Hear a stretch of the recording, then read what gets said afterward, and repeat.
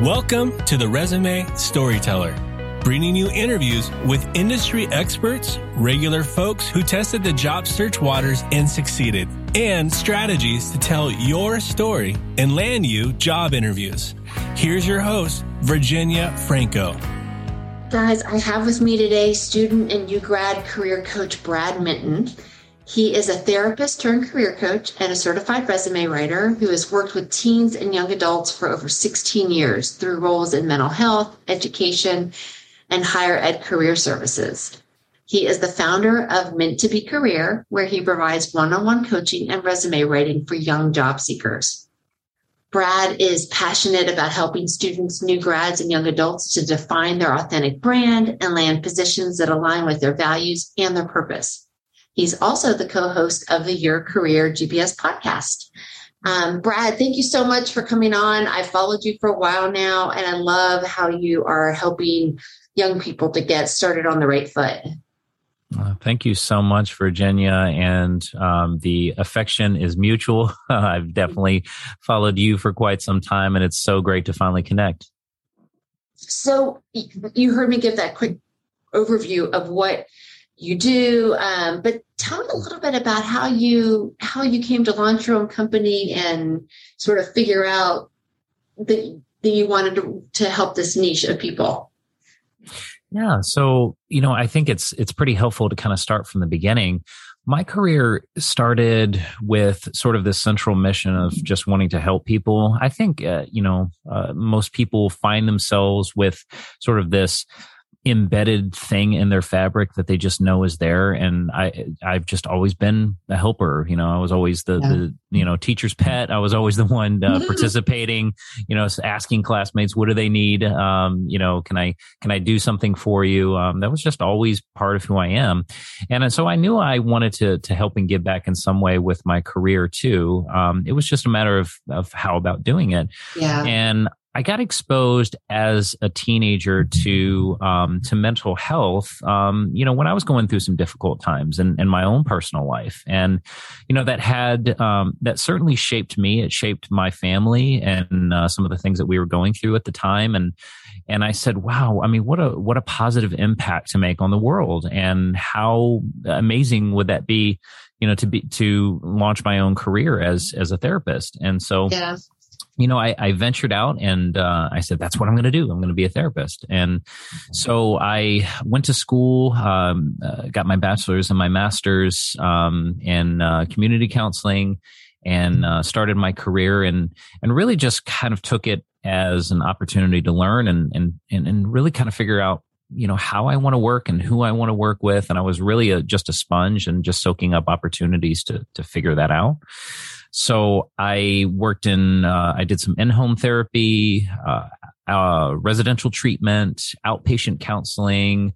I worked with all settings. Oh my goodness. I literally every type of person under the sun, that you can imagine, I have probably encountered at some point in time. Regardless of age, socioeconomic status, gender identity, sexual orientation. Literally, you name it, I've worked with them.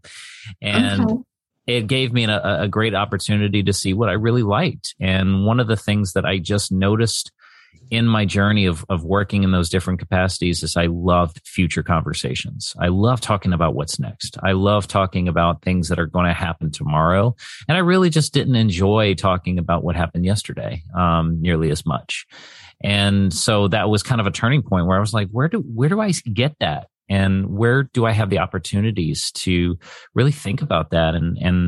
And I also noticed that I enjoyed working with kids. I enjoyed working with teens in particular and young adults, where, the world is their oyster and they have so many things that they can do with their lives and they're full of optimism and big dreams and hopes. And I just loved, and I picked up on that too. And so I said, you know what, maybe education is the realm for me where I have an opportunity to have those future conversations and work with this type of population. And so I actually kind of stumbled into higher education through a chance encounter. It's the benefit of networking, right? But I just happened to meet somebody one day who said, hey, we have a job opportunity for a counselor at a community college. And I was like, okay, that's pretty neat. That's unique. I like it.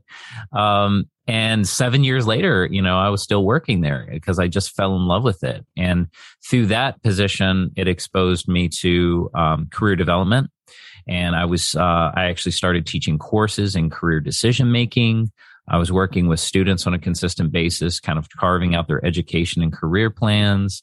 And I just fell in love with that work and that population. I was sunk in. I knew that was for me. So over the next couple of years, I worked in 2 different other higher education institutions. And then most recently, took a little bit of a career pivot. And now I work with an intermediate school district as a post-secondary success navigator, where I'm helping recent high school graduates transition to the next stage of life. If that means higher education, community college, apprenticeship programs, trade schools, military, no matter what it is, I'm helping them navigate that first year. Options. Mm-hmm. Oh, I love that. Yeah. I don't know if you know this, but it sounds like you and I sort of had at one point similar aspirations. I had my master's in social work and I specialized in adolescent medicine. Oh, that's so cool. So I ended up, so my pivot went a little bit differently, but it sort of sounds like we both came around full circle, and now we're both in careers. It's so interesting. Right, exactly.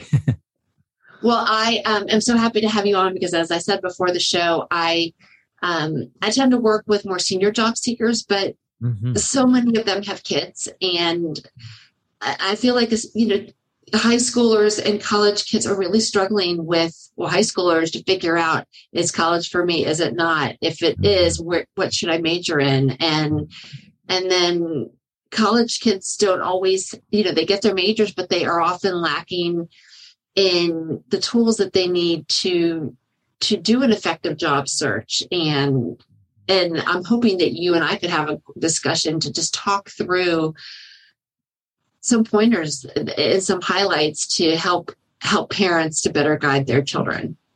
Oh, yes, absolutely. Yeah, you're right. No. There's no shortage of challenges. Yeah. And so much of this isn't intuitive. And so your guidance, I know, is so beneficial.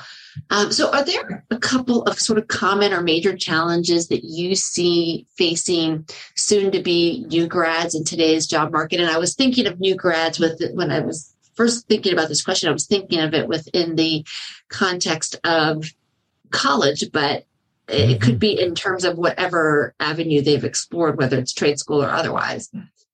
Yeah.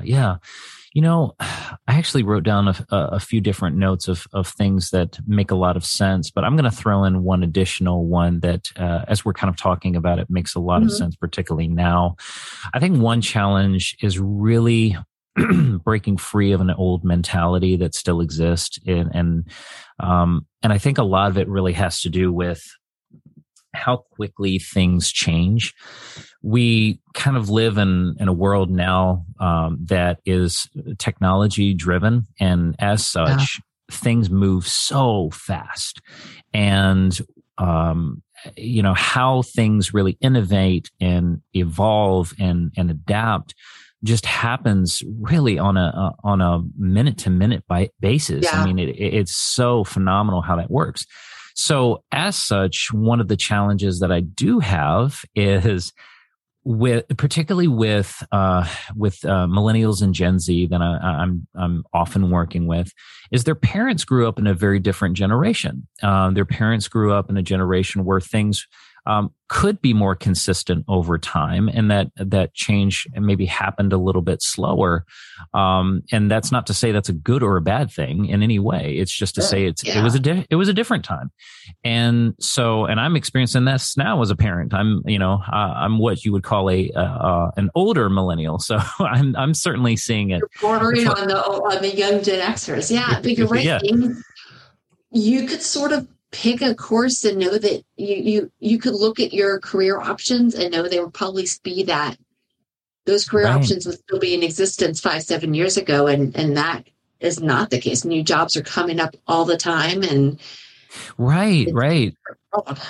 100%. And so one of the things that I really have to do with the students that I'm working with is really break apart these myths that, your choice of the career that you decide to take on is not terminal, and you're probably going to have multiple careers over the course of your life. And because they want to treat it like it's this huge decision that's going to impact the rest of their lives. And it's not. It's really, really not. I mean, just in my life, I've had 3 careers already.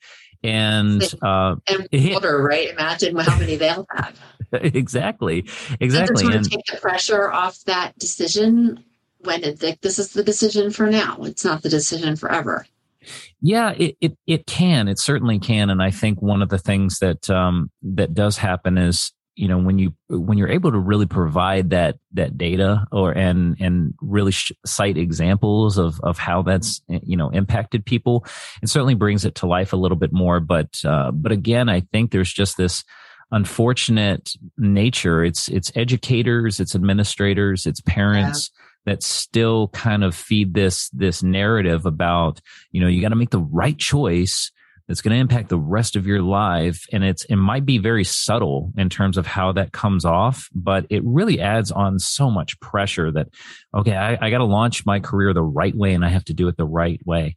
And it's really more of like, let's start figuring out what you're going to do tomorrow. And, let's take it a step-by-step process and to ease off this enormous pressure that you got to do it the right way, because you're going to evolve and you're going to experience so many things over the course of your career that are going to open new doors. And then the economy and technology are going to drive different advances, and you're going to be exposed to new things because of those that you can't possibly predict. So it's not important to have everything lined up. It means you might have more say in your career than maybe and I did. I mean, I have made pivots, but the opportunities came later. Like the internet wasn't even a thing when I first started working. And so that all those opportunities just weren't available. And now people will have lots of choices. And I guess it could be overwhelming, but it's also sort of freeing, I would think. Yeah, it is. So on the one hand, it's empowering. You have a lot of ownership, and you can really create and mold and adapt and evolve to your liking based on your interests today, and then know that new opportunities are going to unveil themselves down the road. However, it does pose another challenge, which I think is really good to mention, which is that you are forced into this constant state of learning and constantly having to think a step ahead about what's going to happen tomorrow and how do I prepare myself for the job market of tomorrow so I'm not expendable. And so when you don't know what it's going to look like, right? Right. Young people today really do have a serious challenge there, which is never getting complacent. You can't get complacent when things move at such a rapid pace, and they're only going to continue that trend. So they have to think about, how do I continue to upskill and keep learning so that I can make myself an asset. Yeah. That's such a good point. So are there aspects of, I guess, a flat out job search then, once people have determined that where they want to go, that catches them off guard? I mean, I think about, in recent years, I've seen even older people think, well, I have the degree, that's all I need. Or I have the certification, that's all I need. Right. You get it, they will come. Is that still the case, or are there other things that catch people off guard? Yeah, no, I agree right there that that's certainly one of the things that I really try to instill hard on the students that I'm working with every day, is that your degree is not going to be your meal ticket. It's going to help, certainly, and it's going to provide you a wonderful foundation, but you cannot put all of your stock into that. The other thing in terms of job search that I think is really, really important, that I see a lot of young people struggling with, is really, really understanding how the job market works. And I think one of the things that they think about, and this I think a lot has to do with the sort of abundance mindset. Is, they've grown up in the age of the internet, and they have information available to them all the time. So they assume more is better. And so quantity is a good thing. But in this case, in terms of job search, is the exact opposite. So quantity is not the end all be all, and it really doesn't mean anything. It's about quality. And so, I have these conversations, and I'm sure that you do. This is not exclusive just to young people, but they naturally assume that if I apply to 50 jobs or 100 jobs or 200 jobs, that I'm doing it right. That if I just cast my net really, really wide, somebody's going to take a bite. And unfortunately, they don't have the success that way. It's really more on the quality aspect, what you're providing in terms of value and how you can communicate that value. That's really going to be the attraction. So if you are really, really intentional about how you communicate your value to 3 people, as opposed to watering down a message to 300, you're going to be more successful with the 3, right? So that's a huge aspect that really kind of like, oh, okay, I really have to change my approach here a little bit with how I go about doing this. So they really, they're thrown off by that. And then I think the last point is that, I just have a lot of, conversations and even resistance sometimes to networking and how important networking is. And again, this is partly due to the generational thing. They're used to communication in a very different manner than my generation, and older generations.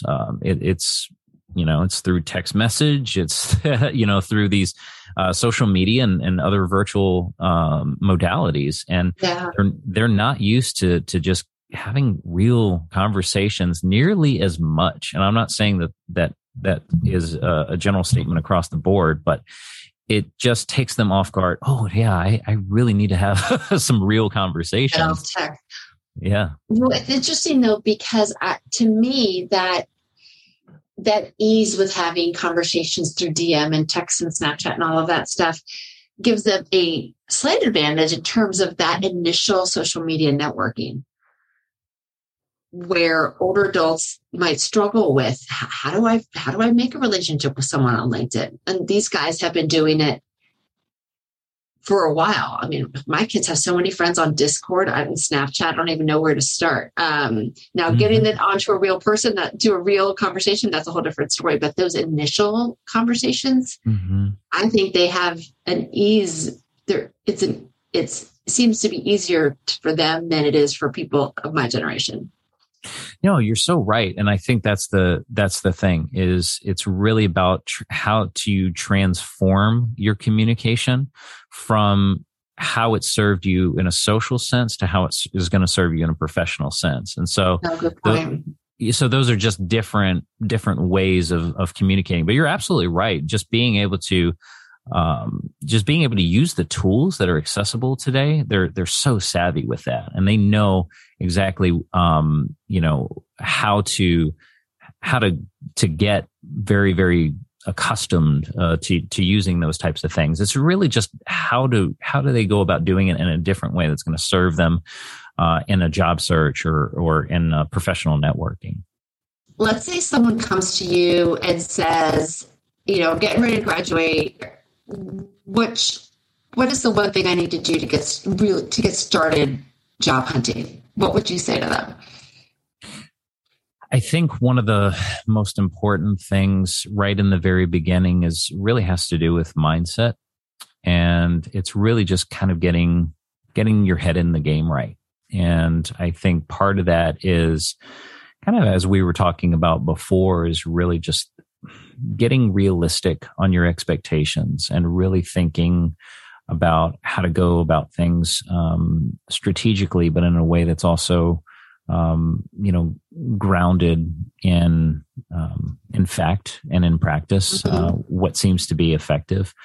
And so one of the things that I often tell a lot of young people as they're just launching, just getting off into their careers, is about the importance of building momentum, about baby steps, about just doing things in an incremental fashion to start feeling like you're progressing, start feeling like you're moving forward, because they tend to want to do things either end of the spectrum. Either they're in analysis paralysis and feel like they have to do everything perfect and everything right. And I don't want to talk to anybody until I know exactly what I'm going to say, and get really, really held up and doing it, quote, the right way or the perfect way. And that leaves them in that place of stagnation. Or they want to go completely balls to the wall and just, kind of do, as we were saying, and spray and pray and send out as many communications and as many job applications and as many resumes as humanly possible. And so it's really just more of thinking about really getting grounded with, let's just build some incremental momentum, right? That's how you start a snowball, is you just kind of pack it from the very beginning, and then you place it on the hill, and it will pick up steam as you go.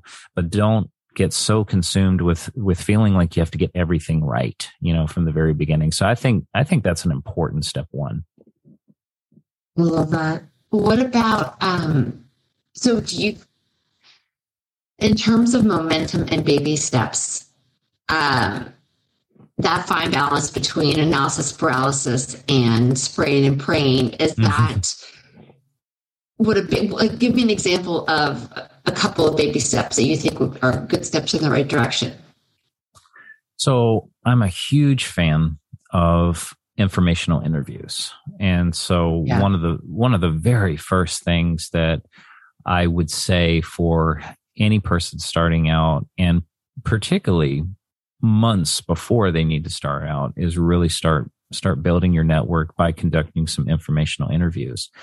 It is amazing how a 15 to 30 minute conversation with somebody can really, really change your entire thought process about how to enter into a field. But it's so beneficial because you're really giving yourself an opportunity to see a roadmap and to learn the success formula from somebody who's already done it.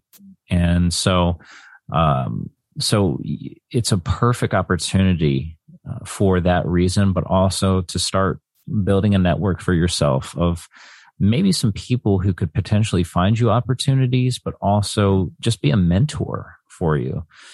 I've had numerous examples of working with students, and when I really get them sold on this idea of doing an informational interview, they're very reluctant in the beginning until they do it. And then they're like, oh my gosh, this was fantastic. I found out so much through this process. And then that person introduced me to 3 or 4 other people, and now I'm going to talk to them. And it's like, that's a really great, way of kind of saying that's how to start the snowball. It starts with one person, one connection. They introduce you now to 3 or 4, and then you're off to the races. Well, I feel like people that are farther along in their career, so many of them really relish the opportunity to mentor and guide and share lessons learned, and then are willing to go that extra step. Mm-hmm. Yeah, absolutely. And they're out there. They're out there all the time. And particularly for college students, as you're working with your career center, which I highly recommend because I used to work at one. And when you're working with your career center, most universities have alumni associations. They have organizations to get you partnered with mentors. So that's just, I don't know, that's free money, I think, just having an opportunity 100%. To be around people that just know the path. I opened up my network to friends of mine's kids and said, go on my LinkedIn, see who you know. If there's someone I can introduce you to, I'm happy to do it. And led to lots of informational interviews. And then also people reach out to me all the time from my undergrads. Right. So it's very powerful. So you talked a little bit earlier about spraying and praying. Which I take it to mean that a job search strategy that focuses heavily on applying online is just as yields as poor of a ROI in entry level as it does when you're more senior. Do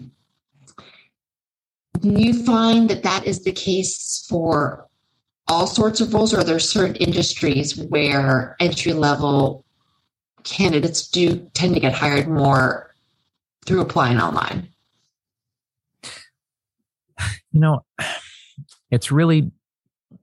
It's been my experience and my belief. Of course, I don't claim to be an expert in all industries, but it's certainly been my experience where, given the time in the TLC to really, really communicate a targeted message and really identify who you want to work for, I think that's such a key, important component that I really try communicating a lot. And I think a lot of young people need to take an inventory of is who do you want to work for? Because the companies and the organizations that inspire you, that are doing, impactful work that just fires you up, that you think about, man, I'd love to be a part of that. I'd love to contribute in some way. It is so much easier to communicate your value to those employers because you care. If you are just sending an application to a company because they posted a job, it's not nearly as compelling because you're just kind of going, well, I'm just going to take what I can get. But you maybe don't have any sort of investment or stake in what they're doing. And so I think it's a really, really important filter to think about, how do you want to contribute to that organization? And that's not to say that, you come across a posted opening for a company that you didn't know about and it looks and sounds appealing. That happens all the time, and that's fine. But I would say start with the ones that definitively that you would want to work for. Recognize brands that are doing the type of work that you find inspiring and empowering, because it's going to be so much easier to connect the dots of why you belong. I agree with that. Companies want to know that you want to work for them. It's appealing to hire someone that really is excited and is lit up by the idea of what your company is all about, versus one that says, oh yeah, where the message comes across that I don't really know anything about your company. You posted online and seem like a role I'd be interested in. Mm-hmm. Yes. So I am sure that you see student resumes all the time. Mm-hmm. Are there some common errors that you see them making? What are the sort of key information they need to include? Because a lot of, they're in a different situation than you and me, or me. They don't have lots of jobs under their belts. Mm-hmm. Right. It's very true. And I think there's really two things that happen a lot with students. And again, I'm kind of talking about millennials. Gen Z, and even younger millennials too. But two things that tend to happen a lot, and I know this definitively because in my roles in higher education, part of my role has been reviewing resumes for students, and so sometimes I'd be looking at 15 to 20 resumes a day. So if I am seeing, those types of patterns, I know it's going on. So I think two things are happening, one on a more aesthetic level and one on a more content level. The first is that I see students and graduates using the exact same template over and over and over and over and over again. So they're hopping on Google and they're finding the easiest, quickest template that they can find and put their content in. And so one of the things that you and I know is that templates are not all created equal. and so there's going to be some problematic things that happen a lot with templates. So I think it's very, very important that they really understand and develop the tools of how to create their own. And so they're not running into a situation where, an employer is seeing the exact same thing over and over again. Because I know that if I'm seeing it in career services, the people who are doing the hiring are probably seeing it even more. Because I could see the exact same template, 5 times out of 20, and as an example. So, and then the templates that are really, really creative. They want to express their creativity with graphs and charts and colors and pictures and all of these different things that are not really helping them from the content side of things. They're not ATS friendly, but they're also problematic because they're taking up so much real estate for those things and they're not providing any value. And so I think that would be the other part of it, which is the content. And I think from the student side, because maybe they feel that they don't have nearly as much value to add, they shortchange it a lot. And so they compensate with all of that aesthetic appeal and distract away from the fact that they think that they don't have anything to offer because maybe they haven't had a professional job yet. But right. What I always try to remind them is, what do you have? Maybe you've got course projects, you've done research, you've done volunteer experience, part-time jobs, work study positions. How are the other ways that you've contributed to yourself or invested in yourself and your knowledge that might be theoretical at this point, but still adds value? And so I think that's the other thing, is they just tend to shortchange what they bring to the table. I agree with that. And the theoretical learnings are super valuable. And so many times the universities give you the chance to practice through case studies, through papers, through group projects, through simulations. And that stuff counts because it aligns with what you're probably targeting. 100%. So I'm so glad you brought that up. And I'm really glad you brought up the challenges with a lot of these templates. So many of them are fill in the blank. And when you do apply online, many of them cannot be read online or be read by the applicant tracking software systems. And some of those ones that are on Canva and places like that, they're lovely, but there's so little room to put the text in because the graphics take up so much space that you end up really shortchanging the message. I think those are really, really good points. Yeah, 100%. They look fantastic, by the way. I have nothing wrong with it. They're stunning. It's and I don't know if this is university wide. So 2 of my 4 kids both go to the same university, and one of them is in the business school, and they have a format that they demand you follow for you to put your information on their job search portal. And it's the most god-awful resume template. It's circa 1997. It drives me crazy. Oh my gosh. I know exactly what you're talking about. Here's someone who will work. Here's someone we'll use when you're talking to people in your network. Here's the one that you'll use if the university is not mad at you. But I just found that really interesting as well, because the good thing was that this older format allowed you to put content in, but you had to print it out and read it really slowly. It was not designed for skim read. It wasn't designed for mobile reading or any of the ways that people are consuming information now. Yeah.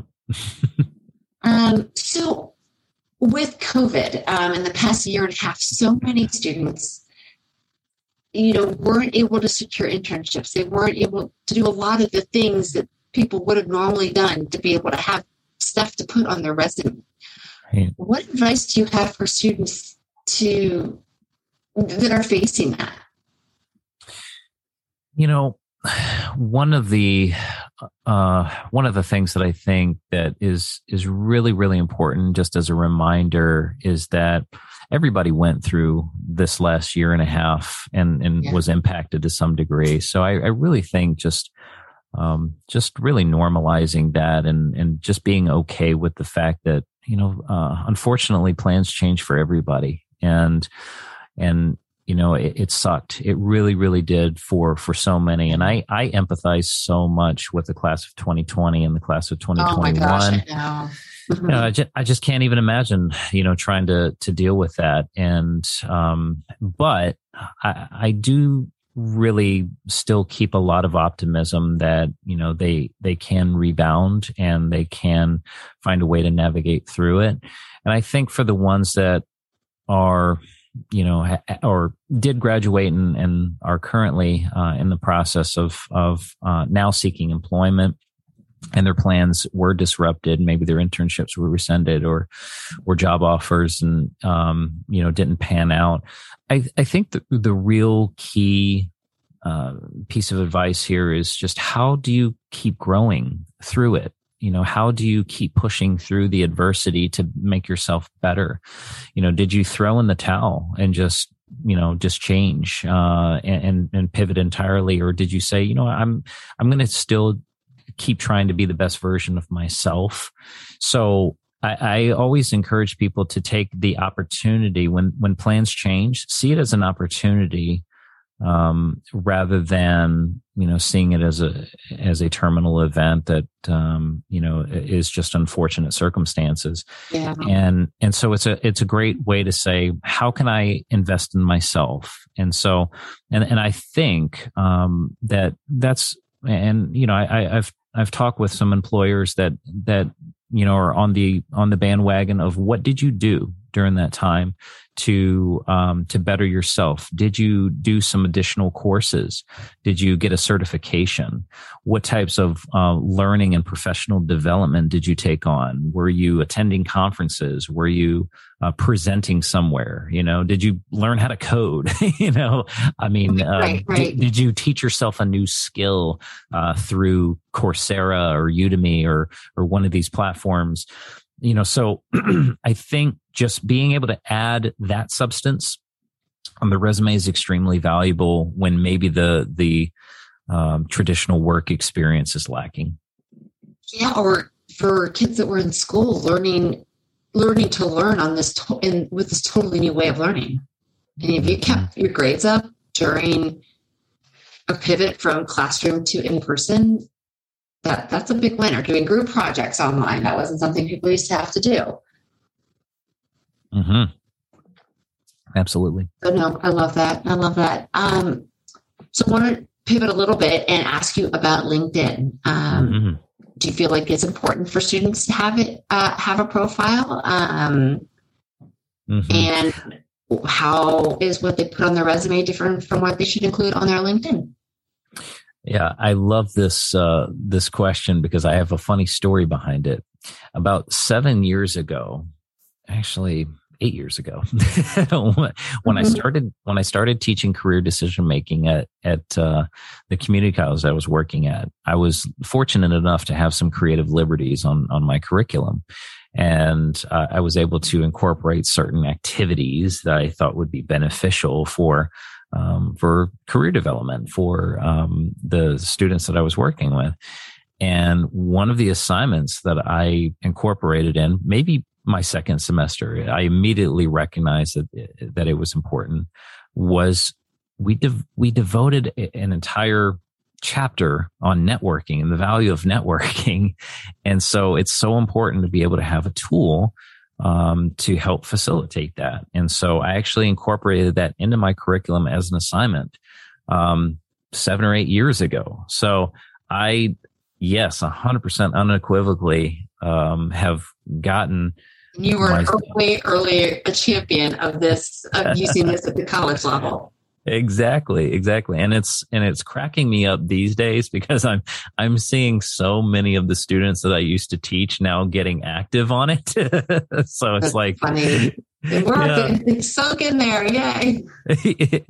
It's just making me smile. And because yes, I mean, it's one of these things that is hugely helpful. And so to answer the other question, just in terms of, its value and how it, the purpose that it serves contrary to the resume is, I always like to think about it.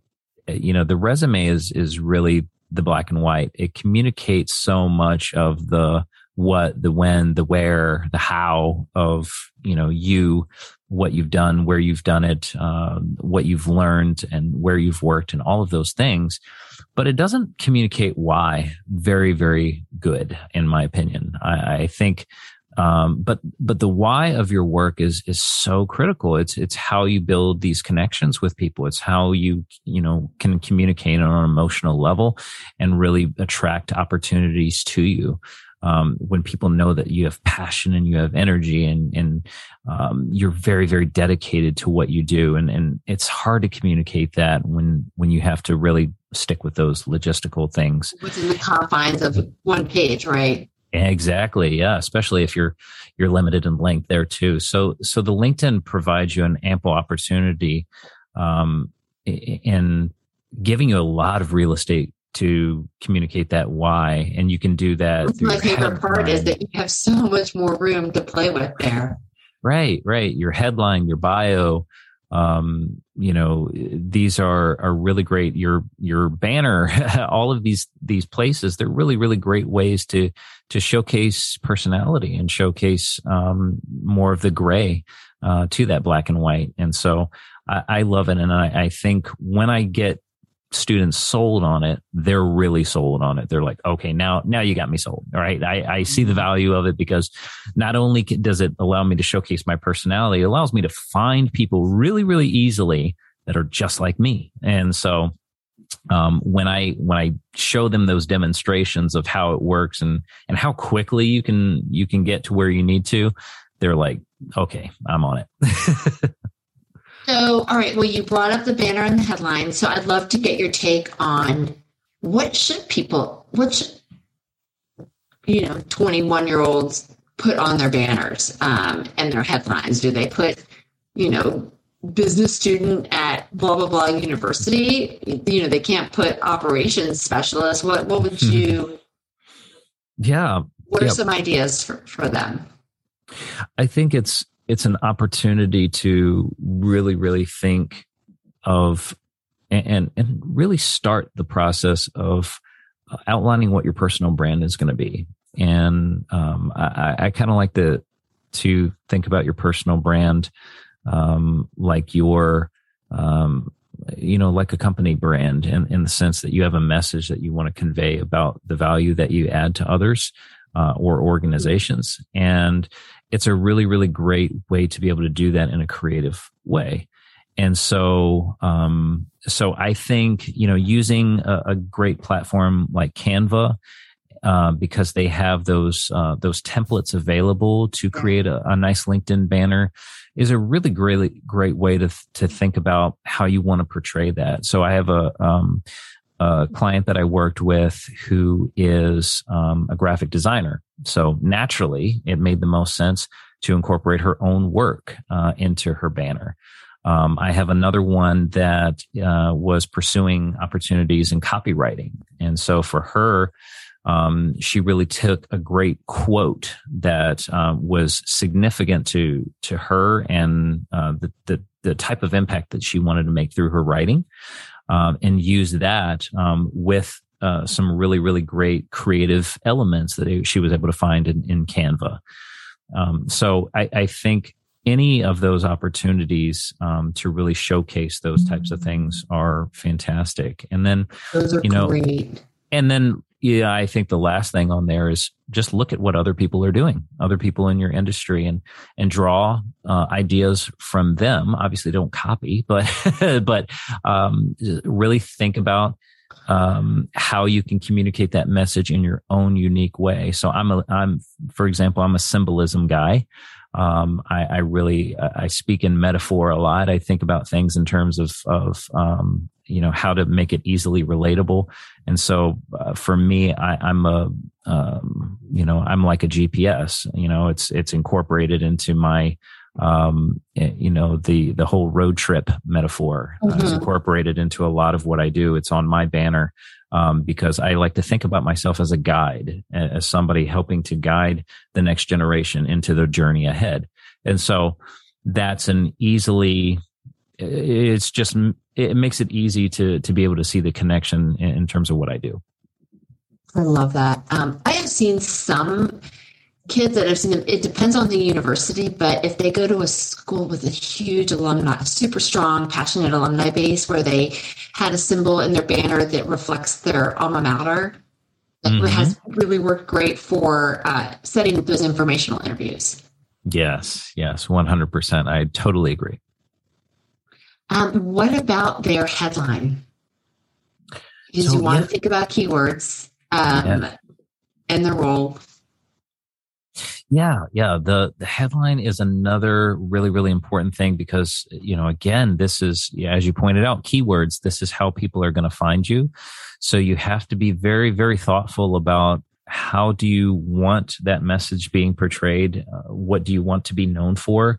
The types of roles that you're seeking, because obviously that's going to make it easier to connect the dots between those opportunities and what you can deliver. But again, because I like to cover the entire color spectrum, I want to make sure that people incorporate the black and the white and the gray. And so I think it's so important to be able to really do both. So, have those keywords, have the roles that you're targeting, the specific skills that you offer, to make it easily accessible for recruiters and employers to be able to find you. But also on the flip side, tell them what they would have to dig a little bit more to find in terms of what you can offer and your impact, right? Because those aren't necessarily embedded into keywords. So, what are those intangibles that maybe you can offer? And I know that you're limited. That sounds like a lot because you're still limited in characters. But at least they give 220 characters. It used to be just 120. That was a tall order, but now it's a little easier. Right. But you do still have enough. You have enough to be able to work with, to be able to get all of those things in there. So I've seen people get quite creative with maybe a quote, maybe a mission statement, I think is a great thing. So really think about who you serve and why. And you can lead with that, I love Simon Sinek's Start With Why. So, you can lead with that. It's really catchy, but still incorporate the rest of the keyword criteria that are going to suck people into what you can deliver. That's right. I love that. So a little bit of a couple of things that help them to find you, and then a couple of things that tell you about them, right? Or them about you.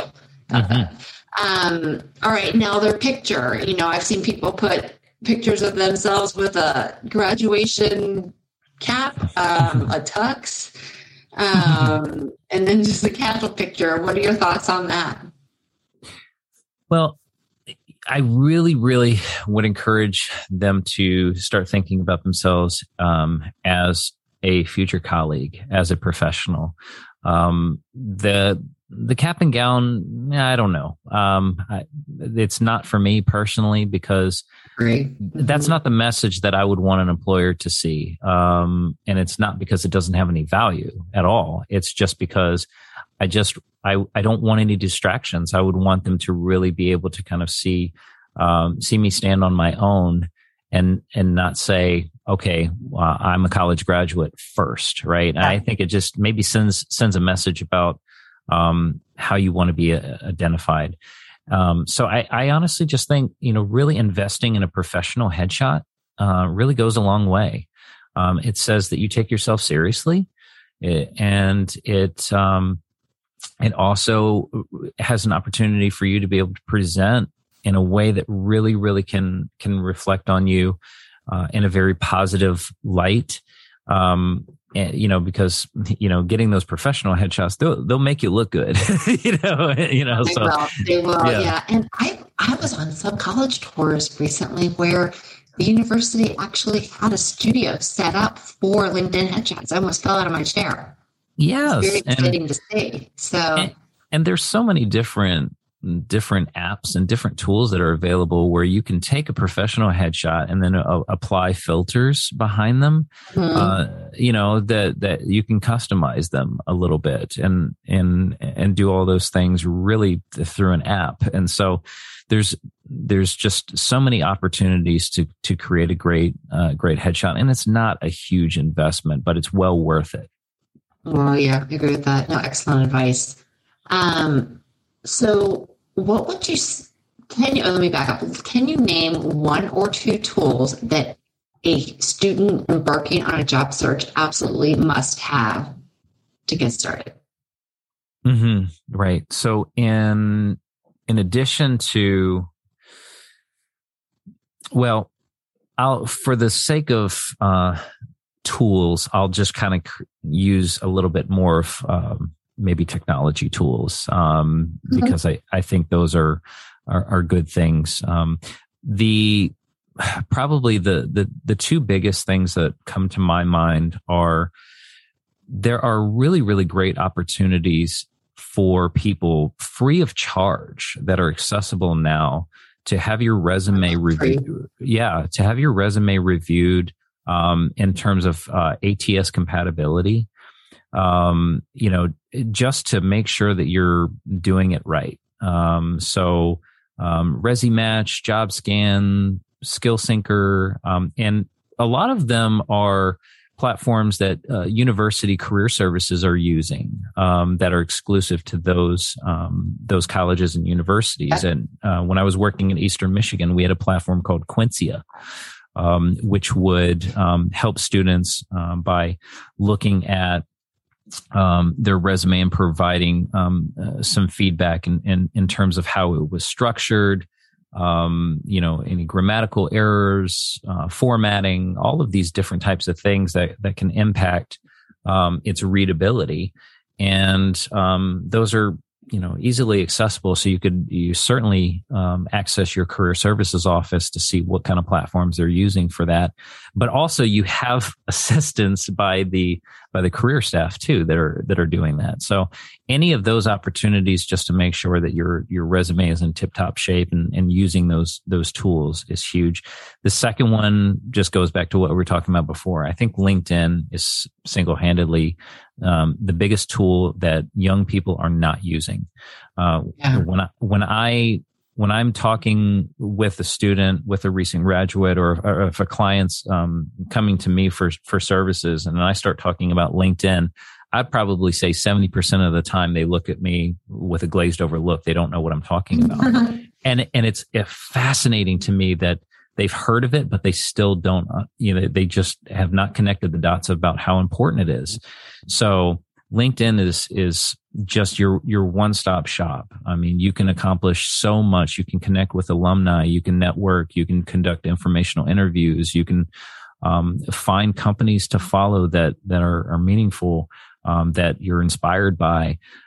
You can post your own content. You can put together almost a digital portfolio. You have all of these different opportunities in one place. It's one of the only places that allows for research, networking, and publishing. But I get that it's not as much fun as some of the other tools. Right. Yeah. It's sometimes it's a little bit of a harder sell, but once they understand now that it actually has some practical application, it's not too hard to get sold on it. Yeah, no, agree. So Brad, you have a podcast going on, your business, your job. Tell me what is next for you now that we are headed into 2022. Sure. Yeah.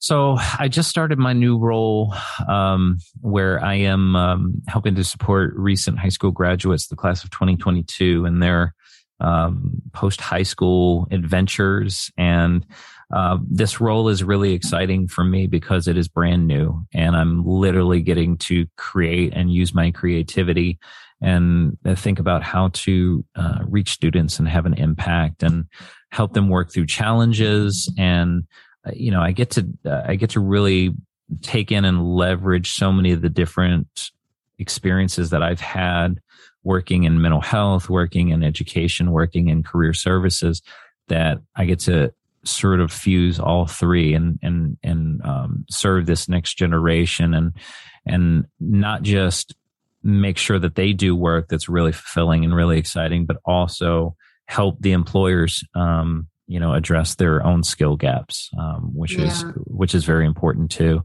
So I'm excited about that.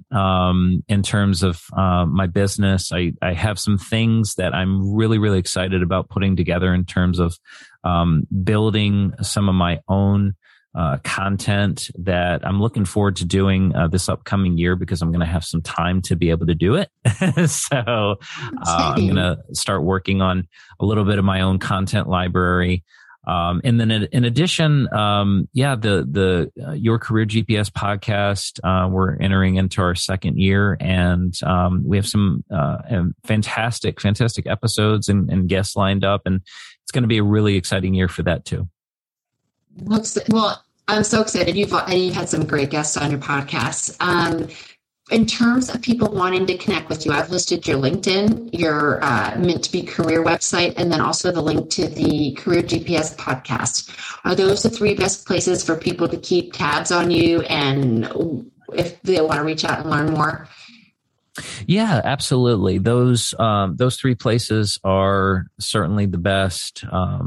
Where you're going to find me more often than not. I am on Instagram a little bit at Meant to Be Career. And then anyone can email me directly, menttobecareer@gmail.com. The Mint is spelled MINT. It's a play off the last name. So. Love that. Okay. Well, Brad, thank you so much for taking the time to chat with me. Sorry about the audio glitches. You were wonderful. But I learned a lot, and I think that I know that people that have the ear of young people will be eager to share this with them. Well, thank you so much for having me. It was my absolute pleasure. You've been listening to The Resume Storyteller with Virginia Franco. To learn more about storytelling strategies to catch the eye of today's online STEM hiring and decision makers, please visit www.virginiafrancoresumes.com.